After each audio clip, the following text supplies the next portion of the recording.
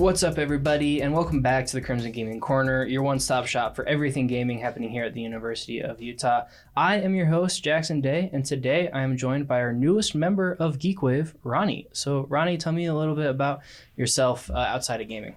For sure.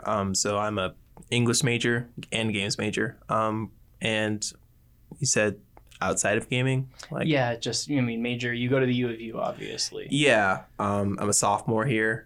I'm originally from Texas. Oh. So it's pretty interesting being away from home. You know, being up in Utah, it's very different.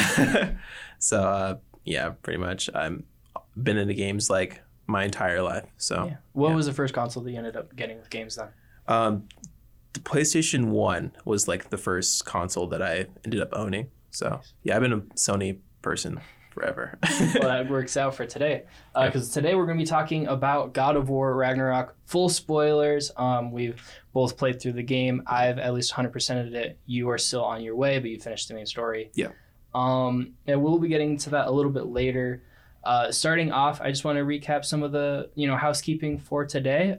This, once again, is the Crimson Gaming Corner, where we chat with random guests like you to recap the gaming news and events you might have missed, as well as talk about some of our favorite games. You can find this podcast on all of your favorite podcasting sites, and make sure to follow us on Instagram, Twitter, and TikTok. That's going to be at @the_GeekWave. We have a lot of great stuff coming up. I think just this weekend, we were working with GameCraft on their December 2022 Game Jam. We've been covering a team called Grindset about their creation process, how they go about with the Game Jam, and it's been a blast to cover that. So I'm super excited to see what they come up with, and we will be covering that. It should be coming out hopefully by the beginning of January, so double check our Instagram and TikTok for that. We also are going to be planning on covering the EAE Day for 2022. I'm excited to see how that goes. It'll be my first EAE Day. I don't know, since you're an EAE major, have you gone to any of those before? Will be my first one too. Yeah, so, I'm excited. I've heard it can be really cool. They have like industry professionals show up, just students showing off their games and stuff. I'm really excited. So we'll be covering that, showing off as many games as we can. And pretty much that's it from us. We also have some new content as well that I highly recommend you check out. One of which PR went to FanX during, I think that was like October time. And he went around and asked cosplayers their number one waifu, which is a amazing little interview. It's just funny and silly. We made sure to get Santa's opinion, which was also great. Don't worry, he's still on the nice list, I guess. Yeah. Fun. All right, sweet. That's pretty much everything from there. On the esports side, we've had a lot of cool stuff happening. Our esports program was listed 4th in the West by our, I think it was like by collegiate something, which was awesome to see. We also got 4th in the Western Conference in the College Carball Association, which for those that don't know is Rocket League. That season just ended, so props to them. And then last night we were able to see our esports production team do their first full Overwatch match, which was awesome to see. It was in the collegiate playoffs with Fisher College. Unfortunately, they ended up losing, but it was a really exciting 2 hours. I ended up getting to watch it a little bit. We had some great commentators. The production was on point. I'm really excited to see what is going to be happening going forward with our production team. They've been working really hard to make it really entertaining. So make sure to follow their Twitch. They'll be a lot more active there. You can also check out the VODs. That's what I was doing last night. They have VODs of previous Overwatch and previous Rocket League stuff. So if you ever miss out, that's the perfect place to go for that. And so that's pretty much it from U of U stuff. So we are going to transition over to overall game industry news. We're going to keep this pretty brief because we definitely want to get talking about Ragnarok, I think. But one thing I wanted to shout out is Sony's backlash with the Microsoft Activision Blizzard stuff. It's gotten to a point where the FTC is now examining Microsoft's acquisition, which, do you have any thoughts about that, about the whole acquisition in general and stuff like that? Yeah, I just with all these big companies just acquiring each other and becoming big conglomerate sort of mega corporations. I don't know. I think the way Sony's going about it is a bit petty, but like, you know, their business is going against each other. It's what they're going to do. But honestly, I think it's a good thing and a bad thing. The way that Microsoft is acquiring companies, because they're giving them money and support to like make games, but that also just creates like more exclusives and more like division in the gaming community. So I don't know. It's an interesting topic. Yeah, and I think the biggest thing that I've at least noticed is the whole thing with Game Pass being such a thing. I've been playing through Pentiment, which is a Josh Sawyer game, which is like the writer of Fallout. Yeah. I don't know if he joined with the acquisition or whatnot, but that game probably wouldn't exist if it wasn't for Game Pass. And I think that's a really well-written game and stuff like that. So I'm excited to see how that affects them. And we'll see. Because like you said, Sony's been very petty about it, which I understand. It's not putting them in the best light. But, I mean, as we can see, it's kind of working out. FTC is now like, okay, maybe we'll look at them a little bit. But I think, I'm not too sure about this, but the FTC hasn't really overturned anything in the past couple of years. So I don't know if we'll see much out of this. Maybe it'll just be a little bit more compromise between the two. Yeah. But I don't know. Like, Sony's been saying a lot of weird stuff. Yeah. Some of it has weight. Most of it doesn't.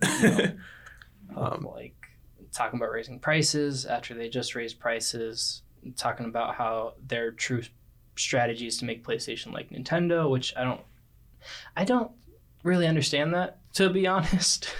Me either, because lots of gamers have opinions on Nintendo, and a lot of them are negative because especially of right now, because of like the type of exclusivity, like just closed doors that Nintendo has. And I don't know, I don't think you want to be like that, honestly. No, which is funny that they're making this. I don't think Microsoft said anything about this, but their PlayStation is the one that's like making this connection or making this statement. Yeah. So I don't know. It's working out for them, kind of. They're getting a little bit more leeway. Like I think Microsoft did say that they're planning on extending the Call of Duty thing. I don't know if that was their plan all along or if that's something that they've decided to do because of this backlash. But I don't know. It's interesting to see as more and more acquisitions get started. Yeah, I'm excited to see how it like pans out for like the future of games. Will everybody be owned by Microsoft or Sony or Nintendo soon? Who knows? I mean, yeah.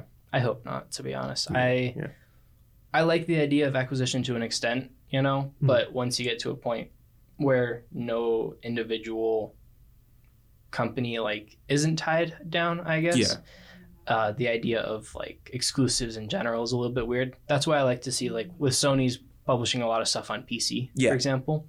I have friends that would never be able to play like God of War, for example, just because they don't see the point in buying a PS4 just for those exclusives. Right. But the fact that they have a PC and that's working out, I think that's pretty cool. I hope to see that more in terms of exclusivity, but we'll see. Yeah, and Sony like acquired, I think it's Nixxes, which works on the ports of I think so. PC games. So I think going forward, there's going to be more and more like exclusives going to PC as well. So yeah, I'm excited to see that. So yeah, that's pretty much it. Just kind of keeping you guys up to date with this whole acquisition. I think there's very low chance that it's not going to go through. I think they've said 2023 is when it's officially going to move over. They're still dealing with lawyer paperwork stuff, but we will have to see about that. So yeah, kind of getting that out of the way. God of War Ragnarok time. I'm assuming most people know about God of War Ragnarok. It's the sequel to God of War 2018, which is a reboot of the old trilogy, just about Kratos going and killing some gods. Yeah. We're going to be going full spoilers, so if you haven't finished the game, don't want to get spoiled, make sure to get out of here pretty quickly. Yeah, don't stay here. Yeah. Highly recommend you play through the game. I recommend you do as well some of the post-game stuff, and then jump back in, listen to the rest of it. It'll be a fun conversation. So, yeah, last chance. Boom. Okay, that was a game. Yeah, for sure. Yeah, I don't even know where to begin with this. I don't know. What are like your initial thoughts? I mean, you've obviously finished it. You've been playing through, getting the platinum. So, like, initial thoughts after it. So I was excited. And that's an understatement for this game. I played God of War 2018. I hadn't played any of the previous ones, so I was new to like Kratos and his journey. But after that game, I was like, yeah, I want to see more of this. And so after finishing Ragnarok and like seeing all that it had to, to show, I just felt sad because that was my one time to experience it first. Yeah. Like, I don't know. It's phenomenal, honestly. Yeah, I had the same thing where after I like played through it and then 100%ed it, I probably did it way too quickly. I think I told you like the weekend after I was done. And I just kind of sat back. I was like, that was so, like, that's the first time I've ever going to experience this sort of thing. Yeah. Like, yeah, I'm going through a second playthrough right now, and it's still so cool. But like those initial impressions of everything that's happening and all the plot twists and stuff just was a magical experience. It's what I love about games. Yeah. No, same. I had expectations going in. Like, I was like, what's going to happen? And I feel like, although not everything I thought was going to happen did, I wasn't disappointed in, any certain way. So that was something I was surprised about. Like, for those that might have listened to previous episodes, I was very excited. And I was talking a lot about, like, I wouldn't be surprised if Kratos died, if we went to Egypt, like they kind of teased. Right. And even though none of that happened, I was still very satisfied with what they did with the story. And just the little things. It was so much of like a more human story than I guess I was also expecting. I mean, we're talking about Ragnarok killing gods, and they somehow made every single character appealing and understandable. Like, even with Odin and Thor, for example, I mean, Odin's technically the villain. I wouldn't say Thor by the end of it is the villain. He's just going through some shit. But like, I understood Odin's his motivations and why he was doing what he was doing, and he was one of my favorite characters in the game. I don't know, it was just such a good experience. Yeah, no, Odin, so I'm sure most people will only have experience with Odin and Thor and like Loki through the MCU. Yeah. And that was my experience, at least. And I was like doing some research before, and I was like, okay, this can be cool. I think the way Santa Monica Studio like handled Odin was very, very understated but powerful. Yeah. Because like he's like an old man. And he comes in, he's like, knock. And you're like, who is this dude? Like, who does he think he is? And it's just like, by the end, you see like even they use like the things from God of War 2018, like Odin's ravens and Odin's like, just presence over the world, and everybody's like the All-Father, like All-Father this, like, who is this guy? And like, I think he lives up to it because he's very subtle, but he plays his cards like extremely well. And by the time he plays them, you're like, oh shit, he's got me. Going through the second playthrough and like seeing the little things of like when Odin first shows up and he's like negotiating and, first thing is like, stop searching for Tyr.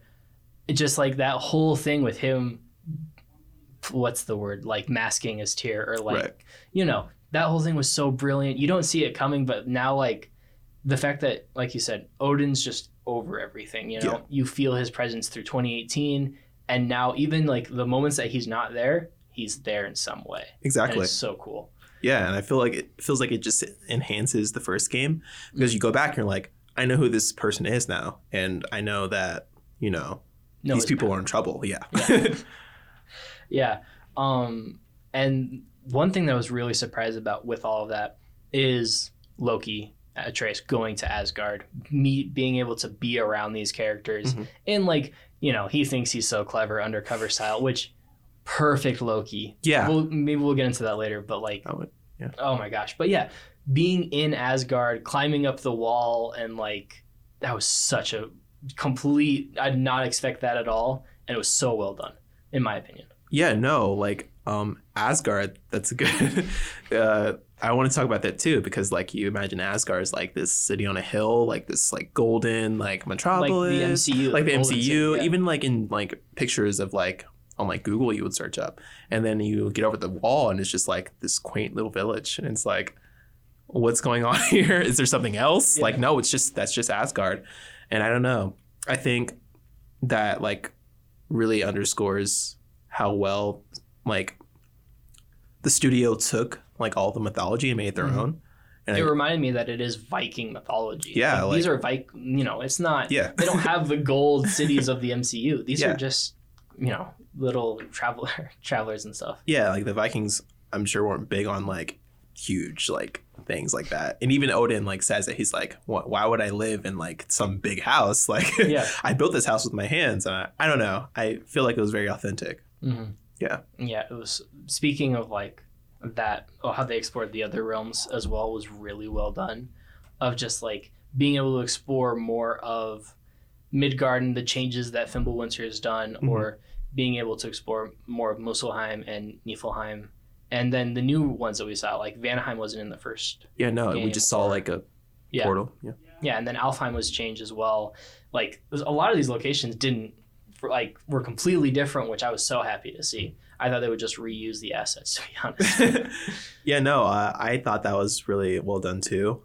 Exploring all the 9 realms just like gives the story like a grander feel, which I think you kind of need for a sequel. It's like, if we're gonna do a sequel, we're gonna go all the way. And I think especially like with Vanaheim, just I guess like Svartalheim to an extent. Oh, like, yeah, that was what I was forgetting. It's just like these are like worlds that you feel have existed before you got there, and I think they're all really well realized. Yeah. I heard one of the complaints about 2018 was the fact that like you're journeying through kind of this dead world in Midgard, right?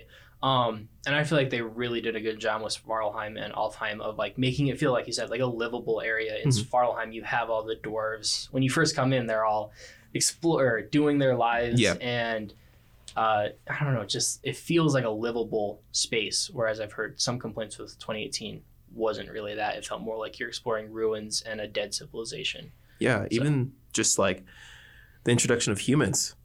Like you're like, oh, I'm fighting like humans like for the first enemies that you encounter in the game. And it's just like that alone just makes it feel like they've addressed the complaint of the last game and they've delivered on it.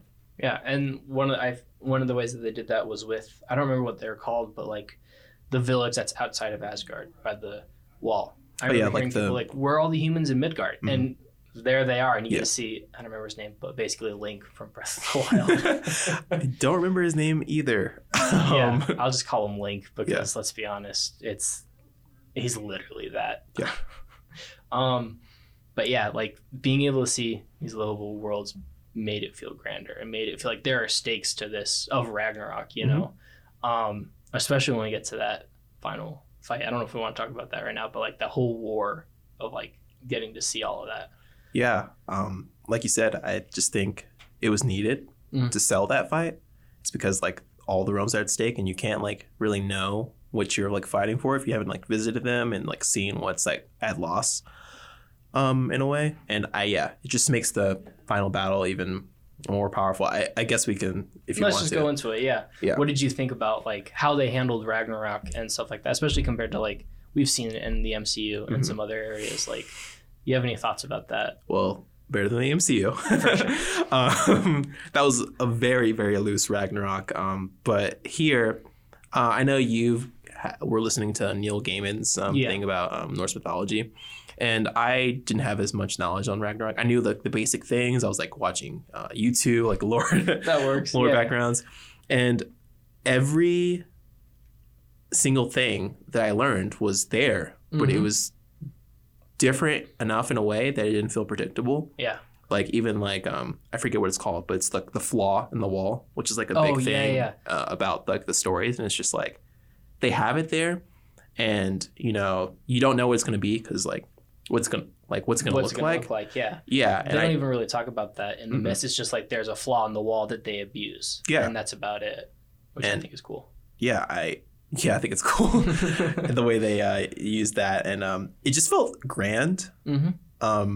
And you know, the old God of War is Kratos is like riding on like titans and like going against like huge beasts, and you know, I thought we were gonna get a little more of that, like especially with Ragnarok, like the actual personification of it being there and being like this huge like monster. I'm like, are we gonna fight that thing? That's exactly what I thought. I'm glad that someone else thought that, because the Odin fight kind of left me a little disappointed when we didn't fight, because a lot of things like God of War 2018, you are fighting like these huge, the giant shows up during your Baldur fight and you're almost like fighting with the dragons. And I remember that iconic shot of like the dragon falling and Kratos just standing there like, covered in blood. I was expecting something like that. And that kind of left me a little disappointed of just we fight Odin and that was about it, which maybe that's just me, but. No, like there's definitely that. But as I thought more about it, I was like, oh, we didn't get that. But as I thought more about it, I'm like, this makes sense for the story they wanted to tell. Odin isn't this just like, he's not Zeus. Right? Yeah. He's Odin. He's more understated. And I felt like his fight matched that, especially with like his magic and him like pulling all of his last stops out. We see like Odin's in a corner. He's desperate. Yeah. He's using everything he has and it's just not enough for like I mean, like you say, like in the myths, a lot of Odin is using other people to like he doesn't do a lot of the heavy lifting. He sends out Thor, he sends out Loki, he sends out Baldur. And so being able to see him, Thor's dead and Baldur's dead and Loki obviously changed. So being able to see that, and you're kind of turning me around on this, seeing him in a corner, desperate, not being able to do what he usually does of tricking and manipulation and stuff. You kind of see just how almost weak he really is. Yeah, he's nothing without the people that he uses, like which I think is interesting because they set that up. I just think the big bombastic battle that is Ragnarok was there, but we also got what the story needed, which is a more like down to earth, like personal, like because the people that are fighting Odin, I mean, Atreus has been wronged by Odin and Kratos for Brock's death, and Freya and Sindri, who does the final blow. Like these people have been wronged by him, and I don't know. It just there's something about like seeing them take him down, which is cathartic. I mean, TikTok is blowing up with God of War Ragnarok stuff. Maybe it's just my own feed. But one of the things that keeps popping up is that final like quick time event of them just beating down Odin. Like it's Atreus and Freya and they're all working together and they're grabbing each other and flipping each other around to hit. It's such a great moment. Like I cannot get over. I thought that they weren't going to top the Baldur fight of like when Atreus is shooting from the arrows and you're controlling both of them and stuff like that. And I feel like they actually did a really good job of that. Yeah, no, something that sticks in my mind is like just, I think it's the start of that sequence where it's just like the birds are flying and like Atreus shoots it and then Freya like crunches the bird in her hand and like, I don't know, that was badass. I do also like that moment in God of War 2018 where like they're on this giant, like they're both working together. And I feel like it kind of recaptures that sort of magic, but in a different way. Yeah, with the stakes. So going into that like comparison between God of War 2018 and God of War Ragnarok, a common thing that I've heard, at least with my own conversations with people, is the beginning, which we'll definitely talk more about Ragnarok at some point. There's so much to talk about with this game. There is. But I want to talk about the beginning 2 hours of the two hours in 2018 were so powerful of like, we see this different side of Kratos, this murderous, raven, like just very brutal being, and his fatherly side, his more laid back side, his grief of losing his wife. And that was super powerful. And then you lead into the first initial thing of Baldur's fight, and then comparing that with Ragnarok of Fenrir dying, and then Loki's reveal of he can turn into animals, which I love that so much. Yeah. And then Odin and Thor showing up. I've heard, and that whole boss fight, like I've heard people debating which beginning they like better. Do you kind of have a definitive answer, or like, is it a little bit of both? Yeah, I think that it's just like complicated, at least for me, because the beginnings of each game have like different goals. And I think each of them succeed on their own. Like in the beginning of God of War 2018, like you said, they have to set up Kratos as basically kind of a new character. Like he's not the violent person that he was. And I think you needed that like slower, more personal opening, like of him, like just him like starting off chopping down the tree. We need to talk about the one shot like thing they do. Oh like, yes, later. For sure. I love it.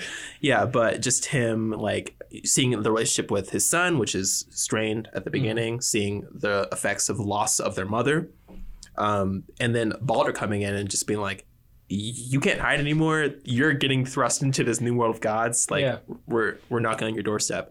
And I think just with God of War Ragnarok, there's different things they need to accomplish. Like I think starting off with Freya attacking them. Yes, I love that. Was so good. It's just like, how are we gonna like solve this? How is Freya gonna ever be your friend again? Yeah, I mean, I don't know if I told you this, but there was a point where I was talking with someone online. I was like, no, we're killing Freya. There's no way that she's gonna forgive us. I don't know, like it's gonna be a hard thing to watch, but I don't know what else is gonna happen. Yeah. And then them already starting off with like Kratos is determined not to kill her. Yeah. I love seeing that side. I felt like it was a different side of Kratos. And then also the little things of like, she's here again. It's happening again. Like this has been happening for years. Yeah. She's like desperately hunting them down. This is how she's showing off her grief and her rage and her stages of grief. And like, I loved how they handled that. Yeah, no, for sure. Like, and like, even like just Atreus being like, I don't want to shoot you. Like, please stop. Yeah. I don't know. It works on so many levels. And the beginning of Ragnarok also like sets up Odin and Thor. And I've seen behind the scenes where like the Eric Williams, the director, talks about how you've heard about Thor and Odin, and they just want to get them in there. And I think it works. I think it works because we are all expecting, okay, Thor shows up, boom, battle. Yeah. And it said he, reaches for the hammer, and I brought mead.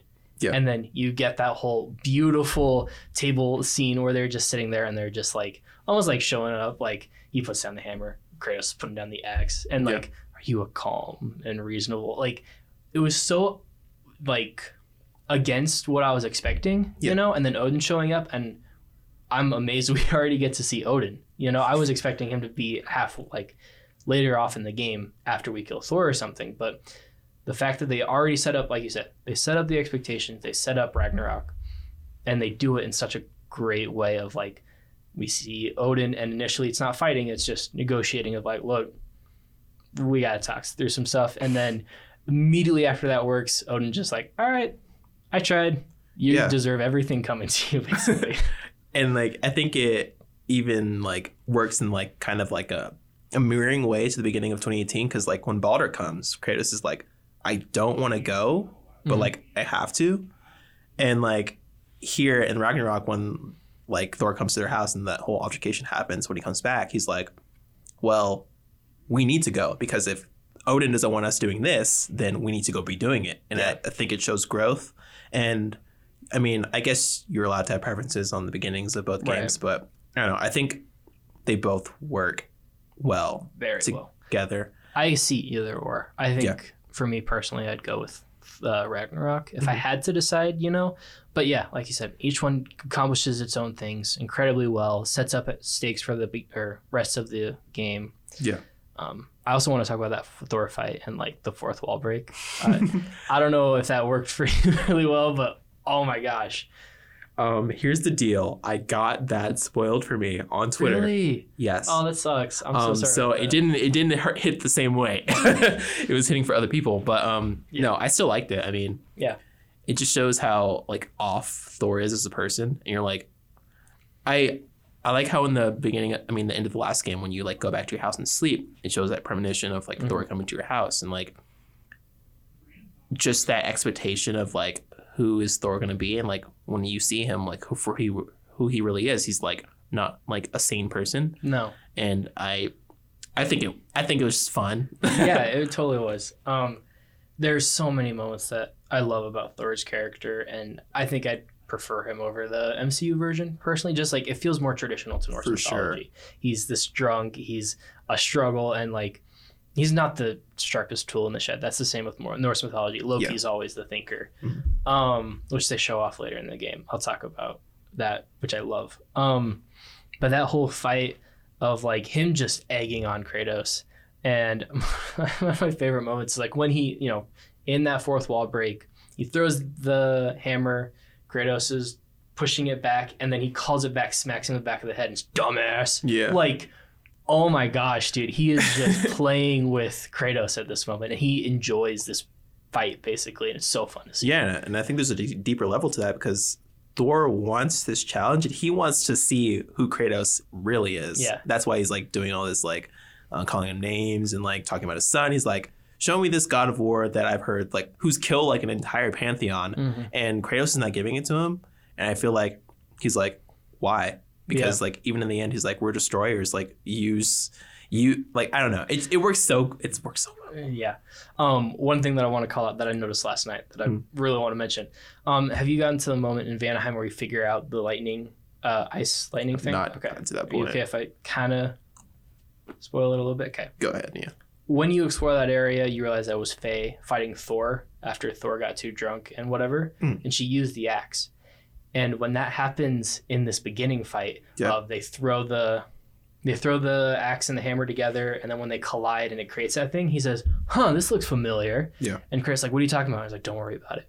That was from his fight with Faye. And I like that connected last night, and I paused it. I was like, oh my gosh, they're so smart of like this foreshadowing of like what you end up discovering later in the game, and it's so cool. They do that so well throughout the entire story. Callbacks upon callbacks from the first game, from this game. It's like the whole be better scene of like that callback, or in the hunting in the direction of deer of Atreus taking his learnings from Kratos. We should probably talk about Atreus and Loki. Yeah, let's go into he's an integral part to the story, I guess. Maybe just a little bit. I'm gonna go out on a limb here and say, in the first game, me and Atreus were not friends. I did not like Atreus that much. Like, he's a bratty kid. I understand. Yeah, like you're a brat. Like I don't like you. And like in this game, I'm like, okay, they're not gonna do the same thing. Let's see what they do. And I think that sort of like kid like brattiness is like still there, but it's like not as bad. And it's like I understand where he's coming from. He wants to find out who he is. Like if I am told that I'm some like mythological being that's supposed to do these things, it's like, and at the time he thinks he's a champion, right?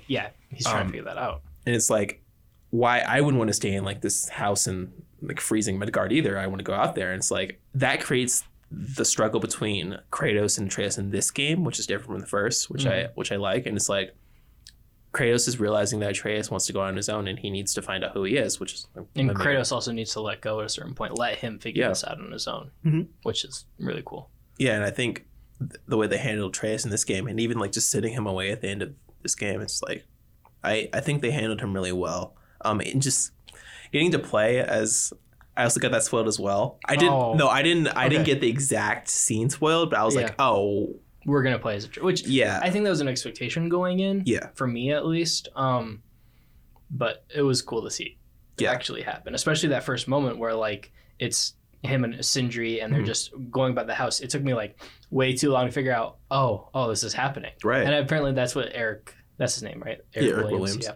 He called that out of like playtesters would sit there for like way long and be like, oh, this is happening. This is awesome. Yeah. It was so cool to see. I was so happy when it happened. Yeah. No, even though I knew we were going to do it, like the way it like you said, the way it happened, I was like, oh shit, like let's go. And, I don't know, the way they like transition the characters to like the story like between Kratos and Atreus like really works well because of the camera, one shot thing that they do, which I think is so unique, and I think more games should do. Yeah, it's hard. I know Eric was like, he was very set on we need to keep this one take, and all the time animators were going like, do we need to though? Like, do we need to? And I definitely think it paid off. If you can, I would recommend trying it out, because it is like, you are with that character the whole time. Yeah. Right? You see what they see, hear what they hear, or like constantly with them through this journey. Like there's no cuts, and it's like you're in this. You're a bystander, you're there. And I don't know, it works really well, especially for like this story heavy game. Yeah. That it is. It's just it's honestly magic the way they do it. I want to know how they did it. Like, I know it's probably like insanely hard. But, I mean, I see all the mocap stuff and I'm like, watching them act in these ridiculous suits, but like trying to figure that out from like a camera perspective. Because not like they have like a literal camera, right? Yeah. You watch movies like 1917 and you see them film some of these moments and like, okay, there's obviously a cut there or like little things. And that happens in Ragnarok of like, obviously there's a loading screen here and stuff. Yeah. But it's just so cool to think that with a virtual camera almost. Yeah. It's so cool. It's insane. It's one of the, I'd say it's one of the best things about this new, like, it's not a trilogy, but. Reboot. Yeah. Yeah. I feel like it will be a trilogy. It will be a trilogy. Yeah. But kind of going back to Loki, there were so many moments. I think I'm just gonna call him Loki throughout this because this was such a good interpretation of Loki in my mind, of him kind of thinking he's got like the superiority complex, you know, of like he is smart, he knows what he's doing. And I do like that Kratos has to challenge that, you know, of like let him be in control. Like that whole thing during Svartalheim with him trying to find Tyr and Kratos being like, look, I trust you, but you got to talk with me. And then Atreus is like, I can't all the time. Yeah. That was a really good dynamic. And one of my favorite moments was Loki and Thor and Muspelheim and just them working together. Yeah. So many moments where Loki tricks Thor. Yeah, I was going to talk about that. And that's exactly what Loki does. Yeah. Of like, he's just this trickster and like, it's just so beautifully done. Yeah, it's another like example of like taking the mythology, putting their own twist on it, but like the essence of the character is still there. Because I'm like, at the end of the first game, I'm like, how is this kid Loki? Like, how are they going to do this? And then seeing like, you know, just like little things about like Odin calling him a little trickster and like you said, him like tricking Thor and like, I'm going over here. Like, it's just the essence, and I think it's really well done. And I'm torn like whether I want to call him like Atreus or Loki. Like, I guess that just depends on what like Kratos calls him going forward, because he's like Loki's going, Atreus is staying. And I'm like, what a powerful line. Yeah. I was wiping away too for that moment. Yeah, it was so well done. Yeah, no, but I do like what they did. It just having that like teenage like innocence about things, and like I kind of see how that like pushes the story forward, like because like Atreus is going to go to Asgard. Of course he is, like he wants to know, I want to go too, let's go Atreus. I don't know, it's a good way to push the story forward. I think they did his character really well. He fits into the mythology even though it's like completely different, like almost every way.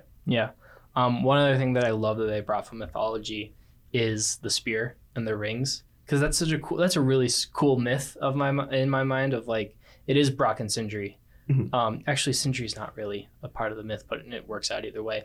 Brock, you know, makes these rings for Odin, and Odin uses them as like rewards, right? It's like a cheap way for him to be like, hey, look, you did well. Here's a gold ring because 8 more will spawn in a little bit. And then writing that myth to make this spear, and like they have the ring, it's constantly duplicating and turning it into the spear. It was so like, props to the writing team for that. That was something that I did not expect. I was like, oh, it's a little thing in the myth, like they won't bring it, and they did, and it's such an integral part with the spear. Like, it was so well done. I didn't know about the spear, honestly, going in, like what the backstory behind it. I knew we were getting a new weapon because Did you assume it was Mjolnir as well? Yeah. No, I did not. Because I was into the. I know it's not the same in the Norse myth, but I was thinking like only Thor can pick this up. Like this is his. I'm pretty sure more people can pick it up in the. Yeah. In fact, I learned this the other day of like him calling back the hammer isn't necessarily mythology accurate. It's more when he throws it, it always hits the target. Okay. Which is something that is kind of interesting in the boss fights, because like obviously there's not really an easy way to do that, you know. Yeah. But there were some cool moments like that. Yeah. No. I thought the spirit stuff was really well done. All the writing is, as like English major, like as a future games writer, fingers crossed, I'm trying to get there. Like all the writing is so smart. Like there's no like drop of like something. It's all held together. I think that's like a testament to the writing team. They're so good. Especially going through like post game stuff and like even the little questions you might have after finishing Ragnarök. I feel like it does a good job of tying it together while also keeping stuff to go forward. But like in the post game, you're exploring and they answer all these sorts of questions that you might have just exploring, and that was really well done. Like they just do a really good job of tying everything together, but still like having these questions of who blew the horn, what's going to go on with Loki, and like, so well done from them. Who did blow the horn? We don't know. Okay. That's the thing. Do you have a theory? Like, I can't talk about it. Yeah. And that's why I'm like, okay, they're at some point going to make a Loki or next God of War game. I think they're going to take a little break, because a big thing was from them was they don't want to make a trilogy spanning 10 years of time with only 3 games, I think. And it's like specifically with that like Norse like myth, they wanted to end the whole like Norse saga kind of. And I'm really excited to see what they do next. Like, are they going to have? They're obviously going to have Kratos as a protagonist. Like, you're going to play as him. You think so? I would hope. Yeah, I just don't think God of War works without Kratos. Okay. Maybe it could. That's why surprise me. I'm interested to see what they do, because I don't know if they'll stick with Kratos. I think they'll have like Loki do his thing and really maybe change the name, like you said. Like I do agree, God of War is Kratos, but if we could get like some sort of new trilogy, some sort of spin-off where it's like God of Mischief is something that I see a lot on Twitter, or just completely change it. Loki being the protagonist, really getting his combat down, because like we saw brief, like, you know, it still didn't feel like playing Kratos whenever you played. No, Kratos. it was definitely like watered down a little bit, but like you don't play as him as much, so I understand. Yeah, it was literally a 25-75 split. I don't know if you heard that. No, I didn't. Yeah, because during the Kind of Funny stuff, they were asking him, and he's like, literally down to the math of you play as Kratos 75% of the time and Atreus 25. So they didn't want to make it too complicated, I guess. Yeah, no. Yeah, I do agree. Like some like Spider-Man, like Miles Morales type stuff spin off.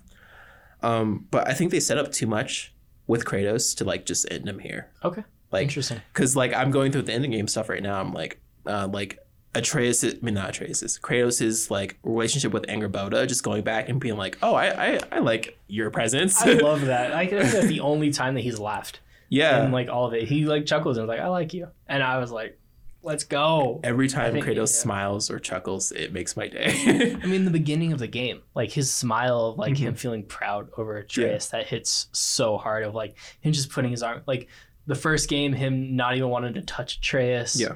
And then this one, just arm around, smiling, feeling proud. It hits so hard. Yeah, it's so good. I just don't think they can leave him here, and especially with the mural we see at the end of the story, where it's just like he's become like this god that's worshipped. They don't know what that entails really, but and like him saying, like talking about things, a path of things that he needs to do. Like he wants to get to that point.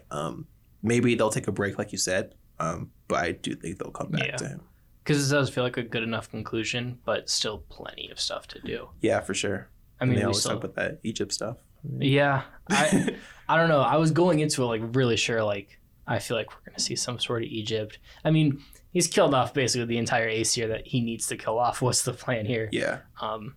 And there's still, like you said, there's still so much that they talk about. I don't know if you've seen Thor's daughter. Thrud. Is that her name? Yeah, Thrud. Thrud. Oh yeah, Thrud. In Alfheim yet in post game stuff. Okay. Her picking up the hammer. So obviously her story's not done. Tyr finally, like real Tyr. Like, hey guys. Which is so funny. He's definitely gonna have a moment. So they're definitely not done. Yeah. But I'm interested to see what they do going forward. Which is weird because they're like, we want to be done with this Norse mythology stuff, but they're setting up so much stuff. It's like, will we get a merger of like two mythologies in this game? Because I think that would up the stakes probably. Probably. And we know Tyr is going to be a big thing in the next game, and he has traveled between realms, so that's got to be something like that.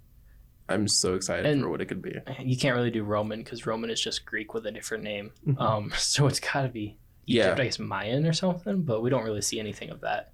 Yeah, and that's a trip. Yeah. It's a long trip. We're going to Egypt, I think. Yeah. Or like I've heard things about like Japan or stuff like that. I don't know much about Japan's mythology. Me either. It's definitely one that I want to get more knowledge of, and that would be the perfect way to do it. Yeah. I do wonder about if Kratos has killed these Greek gods, what are the Roman like people working with at this point in history? I don't know. I think this is funny. It's like we have no gods anymore. No. They just all of a sudden didn't appear. I don't know how that works from like the people's perspective. Yeah. But yeah, going back to what you said about Angrboda or like Kratos and Angrboda, I am surprised to hear. I love Angrboda. And I'm surprised to hear like people didn't really vibe with her, at least her main story aspect in Ironwood with Atreus. A lot of people have kind of didn't enjoy it too much. What did you kind of think of that whole section? I thought it was interesting. Oh, there's a lot that happened actually. Now that I think about it, like the whole grandmother stuff. Yeah. That boss fight was so fun. Right. It reminded me of something like out of Hansel and Gretel. Like for some reason, I don't know. But I think I was interested the entire time. I do think it was like a hard pump the brakes for the story. It's like we're going through all this, and it's like, oh, we're going to Jotunheim, and we're being here for like 2 hours with Angerboda. I think it's important for Atreus' story, obviously, because him and Angerboda have long history in the mythology. Yeah. I do like the takes they did on, Angerboda and Loki have kids, and I'm like, well, these people are young; they're not having kids, and it's like, well, they create like the things they're supposed to create in different ways, like the Jormungandr putting which I didn't connect at first. I was like, Jormungandr, that's the snake, right? Yeah, and like Atreus Going putting the soul into the snake, which creates Jormungandr. Wait, really? Back up. The snake that they find in that's going to be the world serpent? Yeah, that's the world serpent. Really? And did you notice in Ragnarok, Thor sending back Jormungandr back in time? Yeah, and when Jormungandr shows up in Ragnarok...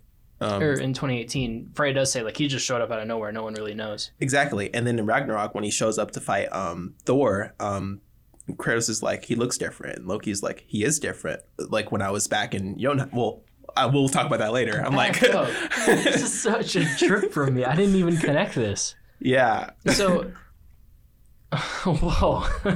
Yeah, it's really subtle, and I'm surprised they didn't play that up more. That's why I'm. Yeah. Because the people that were into like that storyline were like, "Oh, this is how it happened. It's so under like utilized. Yeah, it's not overdone." And I'm like, it happened. I mean, yeah. So like him creating Fenrir.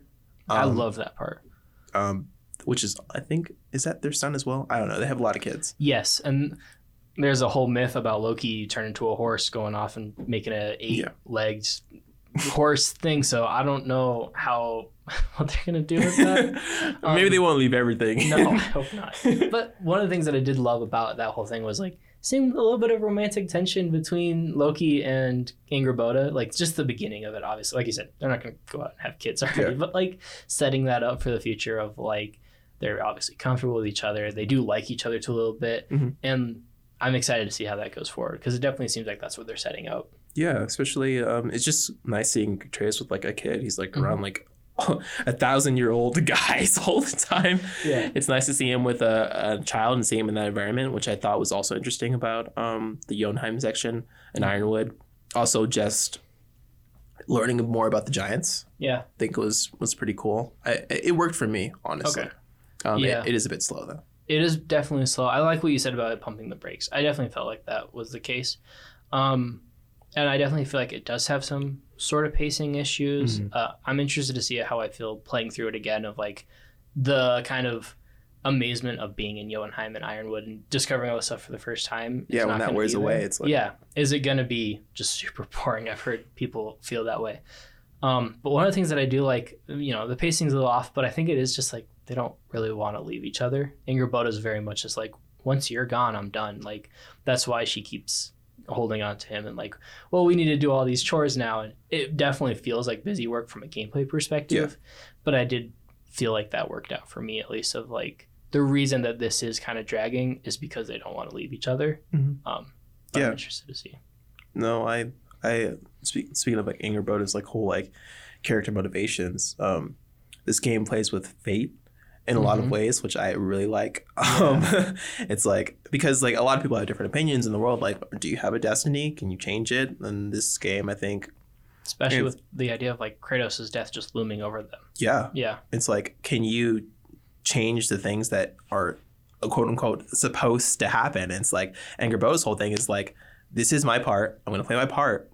But like, maybe I'm only good for this part. And that just brings up like the question, like, if you're supposed to get to this place, what happens after? Yeah. And I think they answer that pretty well. Like with Angerboda's just like, I'm making my own story after this. Like, I don't know. I like her. I think the game plays with people's different perspectives on fate in different ways. Like Odin's like, no, this is not going to happen. Yeah. Kratos He does is like everything in his power to stop it. yeah, he's like, this is not happening. Kratos is like, well, it might happen, but I mean I mean, his whole line that everyone keeps freaking out about of like, I don't care, death can have me when he earns me, you know? Yeah. Of like, he doesn't care about that. It's whether or not his concern about Loki and his kind of fate, you know? Yeah. And wanted to be there for that. Exactly. And then Atreus is like, I want this to happen. Like, let's go. Yeah. So I didn't think about that, but there's like different perspectives on even Thor's like, this is who I'm supposed to be. Mm-hmm. Like, yeah. I don't know. I think it works. I like Angrboda. Just giant magic in general. Cool. Yeah. I'm excited to see Loki learn more of it. Yeah. It's really well done. It is. And then with Angrboda and like the amount of other companions that we have in this game, like that's something that I was really surprised about, specifically Freya, and like how she becomes a companion, like not just a companion but like a full-fledged character companion of like exploring post-game stuff, and she's always there, and the conversations that they have really surprising, really good. Just her whole story. Yeah, gotta be honest, didn't expect that to go there at all. I'm like, Freya is gonna either go away or die, or she's not letting this go. And like to see like going to that powerful moment where Freya is like, you're not the one who needs to die. That whole section in Vanaheim where she's like ripping away the tree and she's like being free. I think they handled that really well. I know some people think it's like too quick, her going back. Really? Okay. Yeah, I've seen that. I'm like, well, if they've talked about her hunting them for like 3 years at this point, so like at a certain point she's got to get tired of this. I feel like it's a big thing. It's been enough, especially if they're not fighting back and they're just like telling her like to go away. Like she's got to realize at some point she's not like mindless. So I think they handled that really well, and like just having Freya by your side and her giving the knowledge on the world, I think is really unexpected but really well done. Yeah, for sure. Like exploring Alfheim specifically and like being able to see her brother's kind of impact on the world and stuff. I loved seeing all those like little things exploring post game. And yeah, like the whole section in, I think it is Vanaheim, of her, I don't know if you've gotten to this point, I don't know if it's a side quest or not, but her getting her sword. Yeah. Yeah, okay. Is that a side quest or is that part That's the main quest, I believe. Really? Where she goes. It feels like a main quest, that's why I'm not sure. Wait, now you're making me question if it was. I feel like it's a side quest, but like how it impacts her story is it could honestly just be a main quest thing because of how much it adds to her feeling of Odin and how much depth it adds there. But I'm pretty sure it's just a side quest, which is crazy to me of like how good these side quests and post-game stuff are. It's so good. Yeah. And like usually I've seen this trend in gaming recently where side quests have become more and more like main quests, which I like because you play a game from like 5-10 years ago. It's like these side quests are obviously just like fetch quests. Yeah, fetch quests tacked on. There's no cutscenes, and like just seeing like the camera moving and into a cutscene during a side quest, like gives it like a sort of importance. Yeah, that I like. This was one thing, earlier in the year, Xenoblade did this really well. Xenoblade Chronicles 3 of like they have hero quests and side quests that feel like the main story of like there's actual voice acting and cutscenes that happen that impact the story. And I feel like God of War does that really well of like it comes to a point where you're not even sure if it's a side quest or a main quest because it impacts the story so heavily. Yeah, I think like the most like side questy things that are like the ghosts that come up and you're like, go do this for me, please. That's definitely Vanaheim was a little bit of a struggle for me because of that. There's a lot of cool stuff in Vanaheim, but then you're like, okay, now I have to figure out where the item is for the ghost so that they can tell me what's going on with this area. But then they do impact it with like these the beast fights, they're called, which the boss fights in this game are also really, really smartly done, I guess. Yeah, no, I've had the same conversation with someone. They're like, Vanaheim, I'm trying to get this platinum.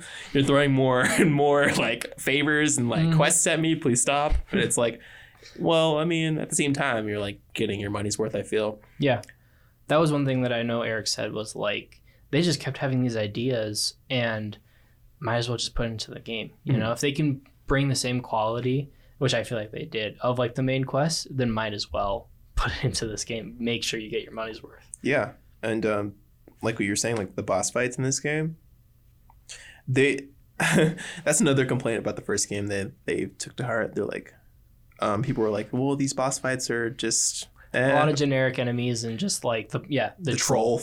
Which that moment in Svartalheim where he just chops off the like, it was so like, I was just dying of laughter. Like, yeah, we got it. It's like, oh, if we're doing this again, never mind, we're not doing it again. Yeah, I think there's only like a couple of times you end up fighting the troll, and they're so quick. Like, I honestly forgot about them. There's one in Vanaheim, I remember, and that's like it. Yeah, and they like usually double it up or like vary it in some way where it's like, you know, it's not just like the same troll fight. I do love that animation of killing the troll where like Kratos like puts the axe in his mouth and comes down, the camera's falling. I'm like, I can do this. Like, I can see that all day. Like, I'll fight a troll. Like, please.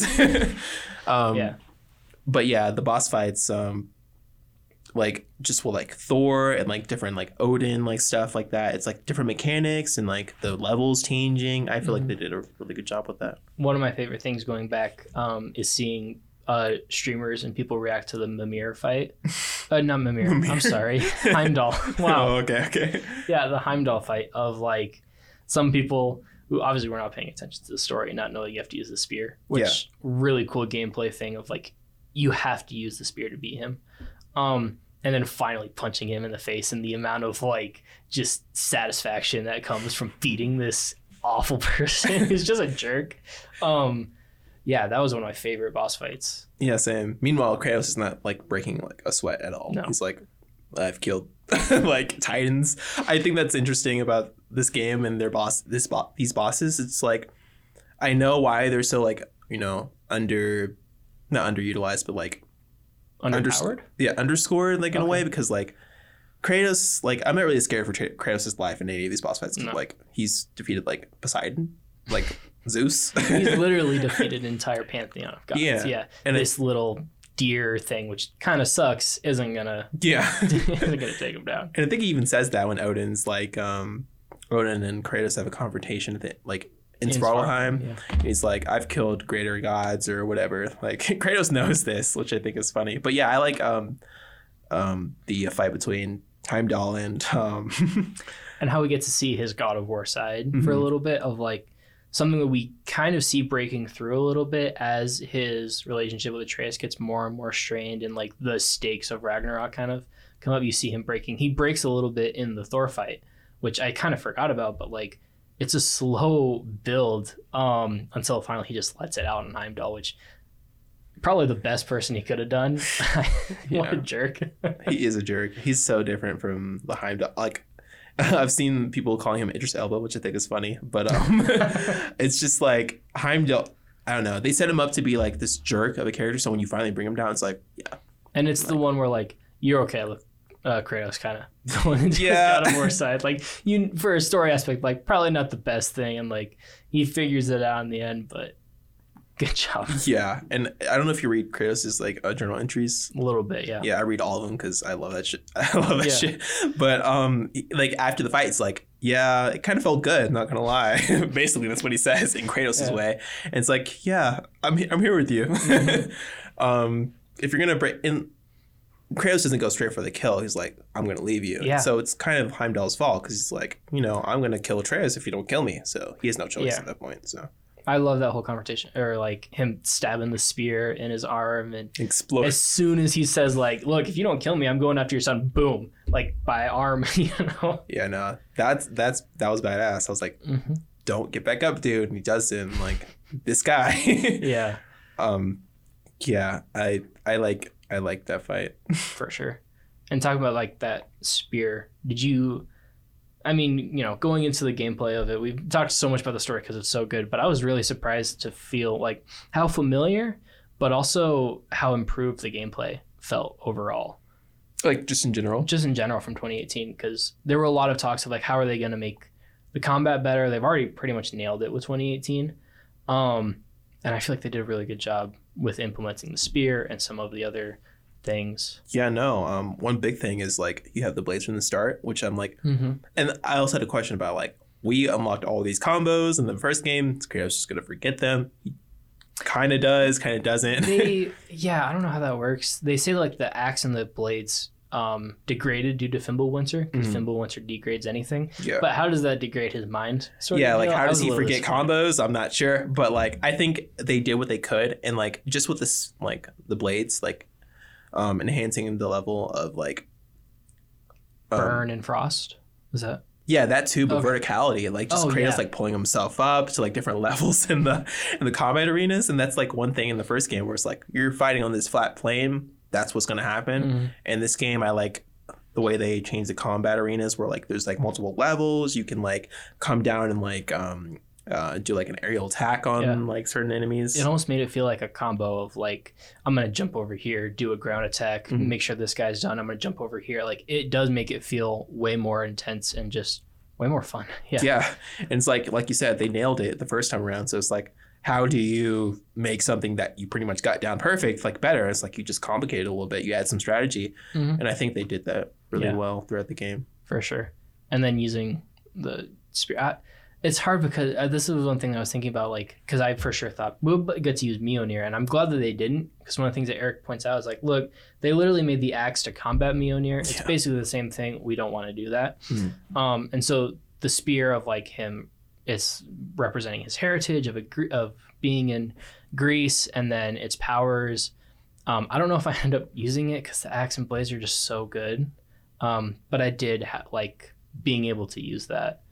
The spear, love the spear. I think I was a little attached to the axe because I like the axe over the blades, and when I got the spear, I'm like, okay, this thing could use some work. I'm gonna upgrade it. And like by the end, like I was fighting the final Valkyrie Queen.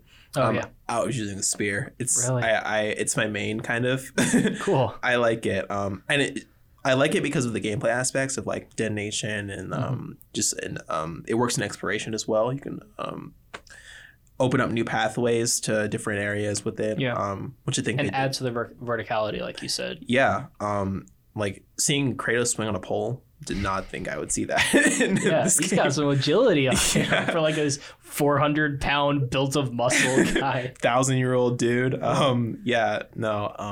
I just like, I know you said you want to talk about the gameplay, but like the story aspect of the spear, like Brock basically blessing it for him. We should talk about Brock because I teared up hearing him yesterday night of like playing through the beginning part of it. After you fight Thor, he shows up and it's like the first person you hear, and I was like, oh yeah. So sad. Brock and Sindri, which kind of like includes the whole betrayal of Tyr. During that moment. Okay, so me and my cousin were playing through at the same time. He has more time than me, so he was like, dude, he was ahead. Something just happened. I'm like, this is the thing when you were like, I love like the plot twist. I didn't want to like feel like, oh, you know, the one where Tyr kills Brock and you didn't get to that point, you know? So I was like, okay, which one are you talking about? I think when we talked, I wasn't at that point, so I'm glad you didn't say that. That's why I was like, okay, I need you to tell me what you're talking about first, because I don't want to spoil. So and he's like, dude, something happened. I'm like, what happened? Did not expect the betrayal at all. I'm like, dude, I just witnessed what happened. Yeah. And so like good. Right when you're at the shock, you're like, wow, like Odin's that good? And it's like, whoa, Brock is like actually dying. And I don't know. I felt like Kratos like actually like having a friend in Brock, because I feel like even reading the journal entries, Kratos trusts Brock more because he's like more abrupt upfront, which Kratos likes. Just seeing him and Sindri's relationship like kind of get rebuilt, but also broken down again, because Brock's like, I forgive you, but at the same time, Brock, he's gone forever. He has no soul. Like, his soul is not complete. Because it is that sort of thing of like, how do you kill Brock and make it actually feel impactful in a world where Kratos can just come back from hell, or they can just go to Helheim and get him? And that whole thing of also tying in with like how that affects Sindri's loss of, that's it for him. Like, he kind of fucked up and didn't get the rest of his soul, and he's paying for that. And the whole thing with Sindri, really devastating. Yeah, I remember texting somebody else was playing. I was like, didn't realize Sindri could be such an asshole. Which, granted. Granted, right? But like, it's such a different turn for Sindri, which I didn't expect, which I love. It's like, how, like, I feel like it's even worse than like Freya. Like, how do you come back from this? When you've been helping them out so much to the extent that you have lost your home and you're brother that you've lost connection with for years and you're just building that up. There's just so many. Yeah, it's the giving tree of like you cut him down till he's just a stump. Yeah. And it's like, what does he have left? He doesn't have anything left. Even just seeing Sindri like with blood on his clothes, no gloves. I'm like, something's going. I forgot that he was a germaphobe. I saw that. I was like, oh my gosh. In the first game, he couldn't even touch the axe. And he just doesn't give a fuck anymore. Yeah, no, he's done.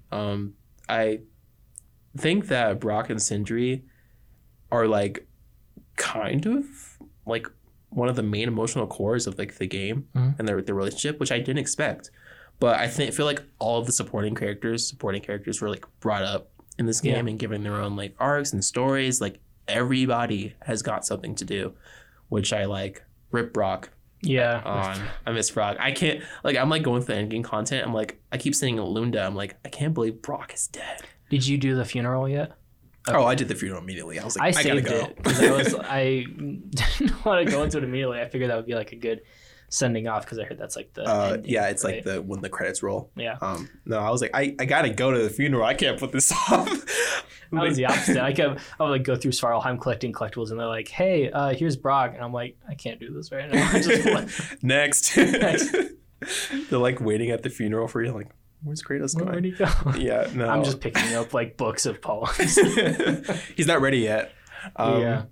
But yeah, I just like we talked about payoffs and setups and payoffs and like just seeing like the stations that Brock used to be at and then seeing another person there, it like really sells it. And especially one that I'm gonna be honest, we don't get a lot of like background or character development for her, so I really feel like there is a hole there, you know. Yeah. And you can talk with her and she's a chatterbox and Kratos doesn't like that, which adds to this feeling of like like it's just so it really adds to this it's not the same. It's not the same. It's the riddle which I did not connect this at all.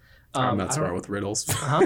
Are you talking about like the answer for the riddle? Yeah, for Mimir. When you're traveling, he's trying to get Kratos to like a riddle, and one of the ones that he says is like, "What's bigger the more you take away?" And it's just a hole, but like that kind of adds in with grief. And this was something I saw on TikTok a lot of, like, what's that whole thing, and just people like, oh yeah, what's bigger? That's Sindri right there, of like what gets bigger the more you take away. Just this hole of grief that he has, and anger, and yeah. No, when Mira like said the answer after the funeral, I was like, damn, I want to write something that good. Right? Like so many moments of that, of just like, I want to write something that good, that impactful. And just with like Brock's death, like in video games, like movies had this problem too to an extent, but like with video games, characters are killed off and the character's like, well, that's it. And it's like, no, like we're having a funeral for Brock. Brock's presence is still in the world due to his stations being gone. Yeah. Sindri's gone because of Brock. It's like, it really sells the loss. And I don't think enough games do that. And it's done really well here. I mean, one of my favorite games does that really well. I guess, I'm assuming if you've played God of War Ragnarok, Last of Us Part 2 is that sort of deal. Oh, yeah. Of like, you feel Joel throughout everything that you do. Yeah. And I'm surprised that they were able to pull that off to an extent. Like, obviously not as impactful, but that sort of thing of like Brock, especially going through post-game stuff, he's just always there. You see Sindri, and just like, they really made this, I'm going to be honest, like 2018, this supporting character that didn't really care about, but like, he's the first guy you meet. Yeah. In 2018 outside of Kratos and Atreus, and I guess Baldur, but like his whole story is right there. And really, I was so surprised to my feelings towards Brock, like how much I miss him. Like, I was thinking about going back to play the original, and I'm like, I don't want to go back because Brock's gonna be there. And I'm so sad. Maybe it'll go away soon, but yeah, they really elevated him. They really elevated everybody. Yeah. In a way, a sequel should. Like, exactly. I wrote a little bit about that in the review, but like this is like the sequel that all the other sequels want to be like. This is like the sequel, along with like a lot of people say like The Godfather. I never watched that. I haven't either. Yeah, it delivered everything for me. Yeah. One thing that I was thinking about, kind of, I mean, we're both Last of Us fans. Yeah. I was thinking about this the other day. I forget to. Still very jealous of that. Everyone listening, he's got a Last of Us Part 2 tattoo on his arm. Very cool. Yeah, we'll get a camera in here eventually and figure it out. I was thinking about this the other day. of like which one, you know, in terms of sequels, right? I feel like this conversation is going to come up a lot. In fact, kind of funny, which I talk about them a lot because they're like the main video game people I listen to. They just did a video about this. Which one's better? Last was part 2 versus God of War 1 to Ragnarok. Overall, I love how Ragnarok did. It built up. It was a great sequel. I do think it kept it a little safe. Whereas part 2, maybe it's just how I am. It took the risks. It completely averted expectations. Maybe this is a conversation for a different time. But that's one thing that I hold back from Ragnarok is it really elevated it. It didn't do anything it kept it overall safe, just way bigger, if that makes sense. Yeah, no, I'll keep it short because that is a long conversation, but I feel like they're more similar than different, those two sequels, because I know The Last of Us Part 2 is called Part 2 because the director was like, I want this to be a continuation of the first game. It's not a sequel, it's just one long story. That's a good point. Yeah, which I feel like is the same with Ragnarok. Like, it's one long like story, which I feel like the discussion of like which beginning of the game is better, it kind of falls apart because like it's not really the beginning of the story. It's a continuation of the story. So it's not the same thing. But I do agree that like with The Last of Us Part 2, like it's not safe. People don't like it because of that. Fair. I love it. Mm-hmm. With Ragnarok, it's more of like a everybody pleaser. Like this is like something like if you don't enjoy God of War Ragnarok, like valid, that's your opinion, but like it's like a very small number compared to like what The Last of Us Part 2 had with the whole controversy division, and all that. Kind of going off of that, like, was there any kind of complaints or like anything that you didn't necessarily enjoy? I mean, obviously we've been talking about this forever. We obviously love the game, but was there anything like that you wished we saw more of, or like any kind of disappointments? Just with honestly, the only like real like thing I have like that is like just Ragnarok at the end. Okay. I feel like could have been. I've heard that people think it's rushed. I don't think it's rushed. Oh no, but like I don't think so. I feel like it could have been better, and I'm not going to give any reasons to why or to what it could be because That's the thing. I think about the actual myth, and it's something that I want to learn more of. Mm-hmm. But like I was expecting a lot more of like a lot of. It's like. The actual myth, this is a big thing for Loki. Yeah. At the time in myth, Loki's been chained up because of him just being a dick, basically. Yeah. And then he breaks out of these chains. He comes back with this army of the dead, which instead it's, I think, Freya's brother that brings the army of the dead, right? The elves and the light elves. And instead it's that, but in the myth, it is Loki bringing this army of the dead. And that's what I was expecting of like, we'll get to see Atreus really become Loki, really become this integral part of the myth. He comes with this army from the dead. Yeah. I was a little sad to see that. Like, I don't know. I get people saying that it was rushed, but I feel like that's just war at times. Like, it just rushes through because it's so much happening at once. And I think that's like not an issue, but like the game sets up Ragnarok as like everybody's scared of Ragnarok. This is gonna happen. It's like we're trying to change it, but like we're doing everything that's supposed to happen, so it's gonna happen. Like it's some big event that's gonna destroy Asgard, which I like. I like that they changed that. It's like not the whole world because I was wondering how they're gonna do that. But that's just why I Asgard. Egypt mythology would work out. They worked out. Yeah, just Asgard. I'm like, this is gonna be a big battle, and like even like just the scene of Kratos becoming a general and like blowing Gjallarhorn and like all the portals opening, like. Oh shit, it's happening.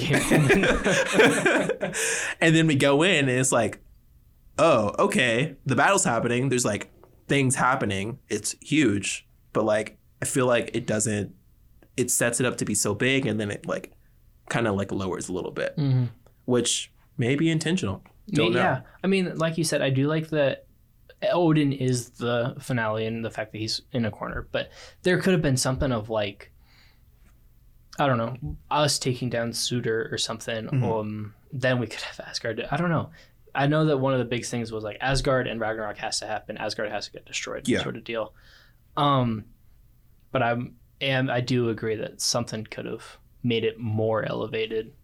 And like the deal is, I don't know what. And that, I mean, at a certain point, we will know what. We'll be at a point in our game design career, game writer career that we can figure it out. But we're still learning, I guess. Yeah, no, and I honestly, it works anyway. That's like really my only complaint. If you had to find a complaint. If I had to find, like, honestly, think this game is a masterpiece. I know that word is thrown around a lot. Like, this is a masterpiece. Yeah. Like, I think this is a masterpiece. In the episode that we talked about God of War and our kind of expectations, I did say, like, for me personally, I don't know if I prefaced that for me personally, but God of War is as close to a perfect game as we're going to get.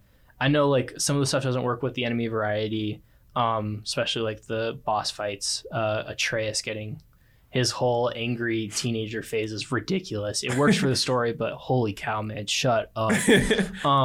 But for me, I could play through that. It's the same thing with Last of Us. I could play through that no matter what. And I think Ragnarok will come to a point of that too, where like, if I ever am just needing a game to play, I'll just replay Ragnarok or something. You know, definitely got like at least 10 replays in me. As much as I love The Last of Us, I played through that game, the original, like 20 times maybe. Wow. I still haven't. It just destroys me. That's the thing of like, every time I want to play through, I just am like, wiping away tears.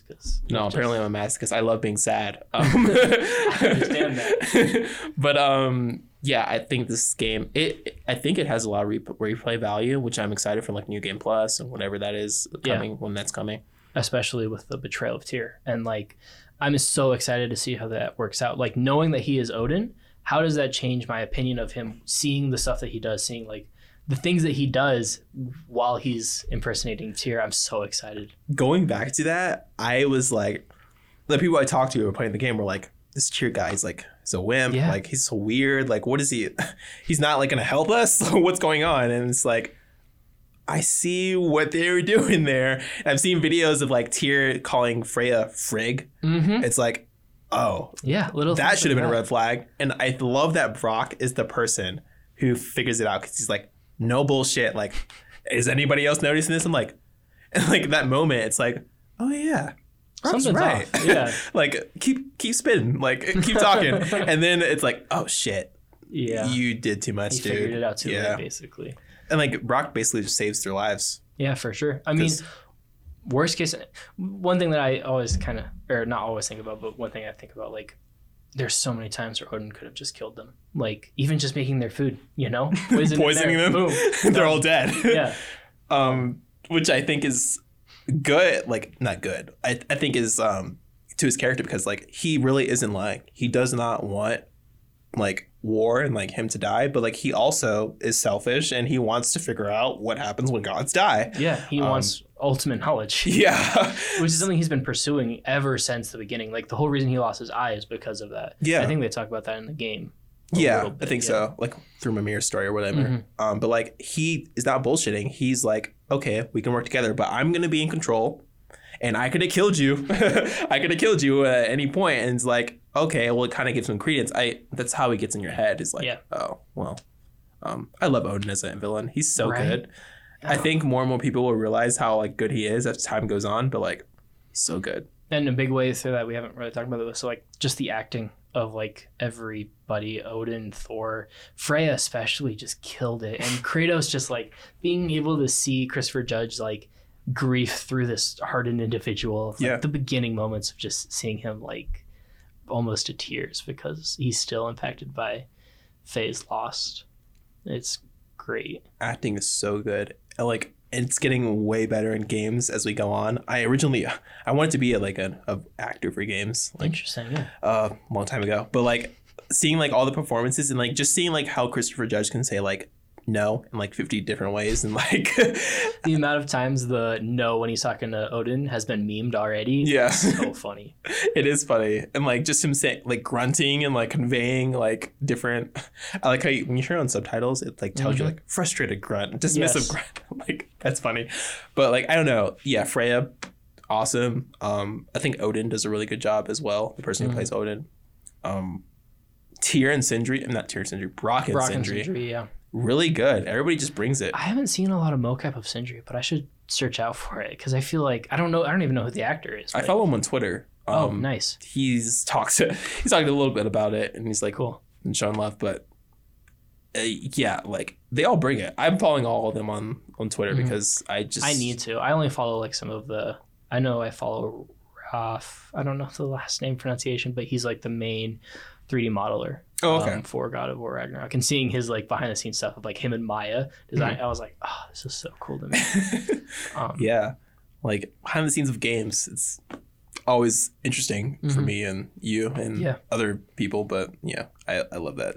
I love that shit. Yeah.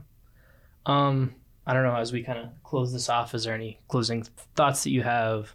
Anything that we haven't mentioned? I feel like we've pretty much covered everything. Yeah. And I still feel like there's more to cover. Exactly. Like you could talk about this for hours, but I'm so excited to see the video essays that come up. I'm waiting. Yeah. There's one that's from 2018 that I absolutely love. That's all about how they made the lore work. I cannot wait to see how people analyze this in the future. Yeah, and it just makes you appreciate it more because you're like, oh, wow, and like you go through it and like this is just it gets better and better over time. I feel. Yeah. Sure. I just love the game. Closing off, I don't know. Have you played Elden Ring? Yes, have not finished it. Okay, I mean that's fair. Going into Game of the Year things, I'm curious, what is your personal one, and which one do you think is gonna win? God of War. Okay, nice. No, I'm just kidding. My personal favorite on the list was God of War Ragnarok. Yeah. I played, I think, all of them.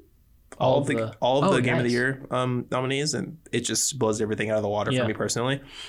To win, I think it's gonna be a toss-up. It really is. It's Elden Ring versus God of War, and I'm like, Elden Ring was like a global phenomenon that was kind of took the world by storm, and I don't like God of War is kind of the same, but like it's gonna be tough. It's two completely different games. I think a lot of people are so held up on choosing a side instead of just being like, dude, video games are fucking cool, and we've had a great year of games. No, I agree. Like I'm not a Souls person, like Souls player, and like I throughout the whole entirety of like Elden Ring, I was to my cousin, I'm like, can you help me? But like that was me with my friends of like they would come up and be like, look, what am I doing here? I'm like, let's sit down. There were so many Discord calls where they would just project their thing. I'm like, okay, so you need to go to your menu. I'm big into all of that. Just to even get like multiplayer working. We won't go into Elden Ring, but I need to figure it. I think there are mods now to make that easier. Easier? Yeah, I need to do that with one of my friends, but we'll see. Yeah. I love it. I don't like love Elden Ring, but like I think I can see why it's on that list. And if it won, I'll be like, okay, shit. I mean, yeah. I do agree. Like I watch a lot of Pierce a lot, and she's like talks about like sometimes with games, it's like the whole conversation gets muddled. Like this game's better. Your game sucks. It's like they don't really matter. Like the Game Awards. Like if you like the game, then no one can change that. So. Yeah. I don't know. It's so cool that she got to work on this game too. Yeah. A lot of her career is like what I strive to do of like going between game. I mean, you're probably the same way. Same. Right? Yeah. Of like game journalism, game writing, and then working on games and stuff. It's such a cool industry. I'm excited. Hopefully I'll get to be a part of it. Same here, dude. I don't know. For me personally, going into Game of the Year, like you said, doesn't really matter at the end of the day, but I wouldn't be surprised if we see another similar thing to 2018 where Elden Ring wins a lot of the smaller nominations, similar to how Red Dead won a lot of those smaller nominations, and then God of War takes it in the end. Yeah. Or vice versa. Yeah. I wouldn't be surprised if that's how it turns out. For me personally, it's hard because of recency bias. I guess I would say Ragnarok right now. Either that or probably Xenoblade Chronicles 3. Surprisingly, you said you played. Oh no, that's the one game I didn't play. The one game I didn't play. A lot of people didn't play, and I completely understand. It's a JRPG, grindy, 100-hour game. Yeah, is it only on Switch? I don't have a Switch. Yeah, it's only on Switch. Yeah. That's a really good one. And the more I look back on Elden Ring as a Souls person, there's a lot of stuff like the world is amazing, the bosses are cool, but compared to other Soulsborne, I don't know if it really holds up. There's a lot of like weapon balancing and stuff like that doesn't. Yeah. Personally, I play a mage. That's the only way I can play it. Really? I know that's a whole thing in the Souls community. I could care less about that. Play the game how you want to play the game. There's no people who do that thing of like get good, use a sword, and that's it. That is how I play because I like that challenge, but I don't gatekeep. That's stupid. It's like, why would they put it in the game if they didn't want you? Exactly. Yeah, but I can see, like, I love Elden Ring's world. It's open world. For some reason, I know J.R.R. Tolkien was, J.R.R. Martin was a big emphasis on it, but like it reminds me of like one of the best fantasy worlds I've seen since like Lord of the Rings, where like it feels grand, vast. You're exploring it. It's such a beautifully well done world, and I wish, I don't know, it's really good. I also like its narrative. I know that was a thing that was like a big argument going on, like, why is Elden Ring a narrative? I'm like, guys, there are going to be multiple video. There are going to be multiple types of narrative, and like I like that type of narrative, but I also like the narrative like God of War that takes you on. So, I mean, both games have very good qualities. I'm excited to see how it works out. We will be talking about Game of the Year stuff and Keely's Game Awards show next episode. It's coming up. Yeah, it's next week, so I'm excited. Apparently there's a lot of reveals or something, but Keely always says that. He's always like, guys, you guys aren't ready for this. Come watch 3 hours of Ghost Simulator 3, which whatever. But yeah, I think that's pretty much gonna conclude it. Thank you so much for coming on, Ronnie. It was a blast to talk to you with all about that. And yeah, I think we're gonna be taking a little bit of a break with winter break coming up and finals. Well, hopefully we'll be able to do something. I want to have an episode with Charlie, who was on the previously mentioned Game Jam team Grind Set, to kind of talk about his experience through all of this. In fact, he's down in the library working right now, so I'll go in, check up on him, see how he's doing with all that.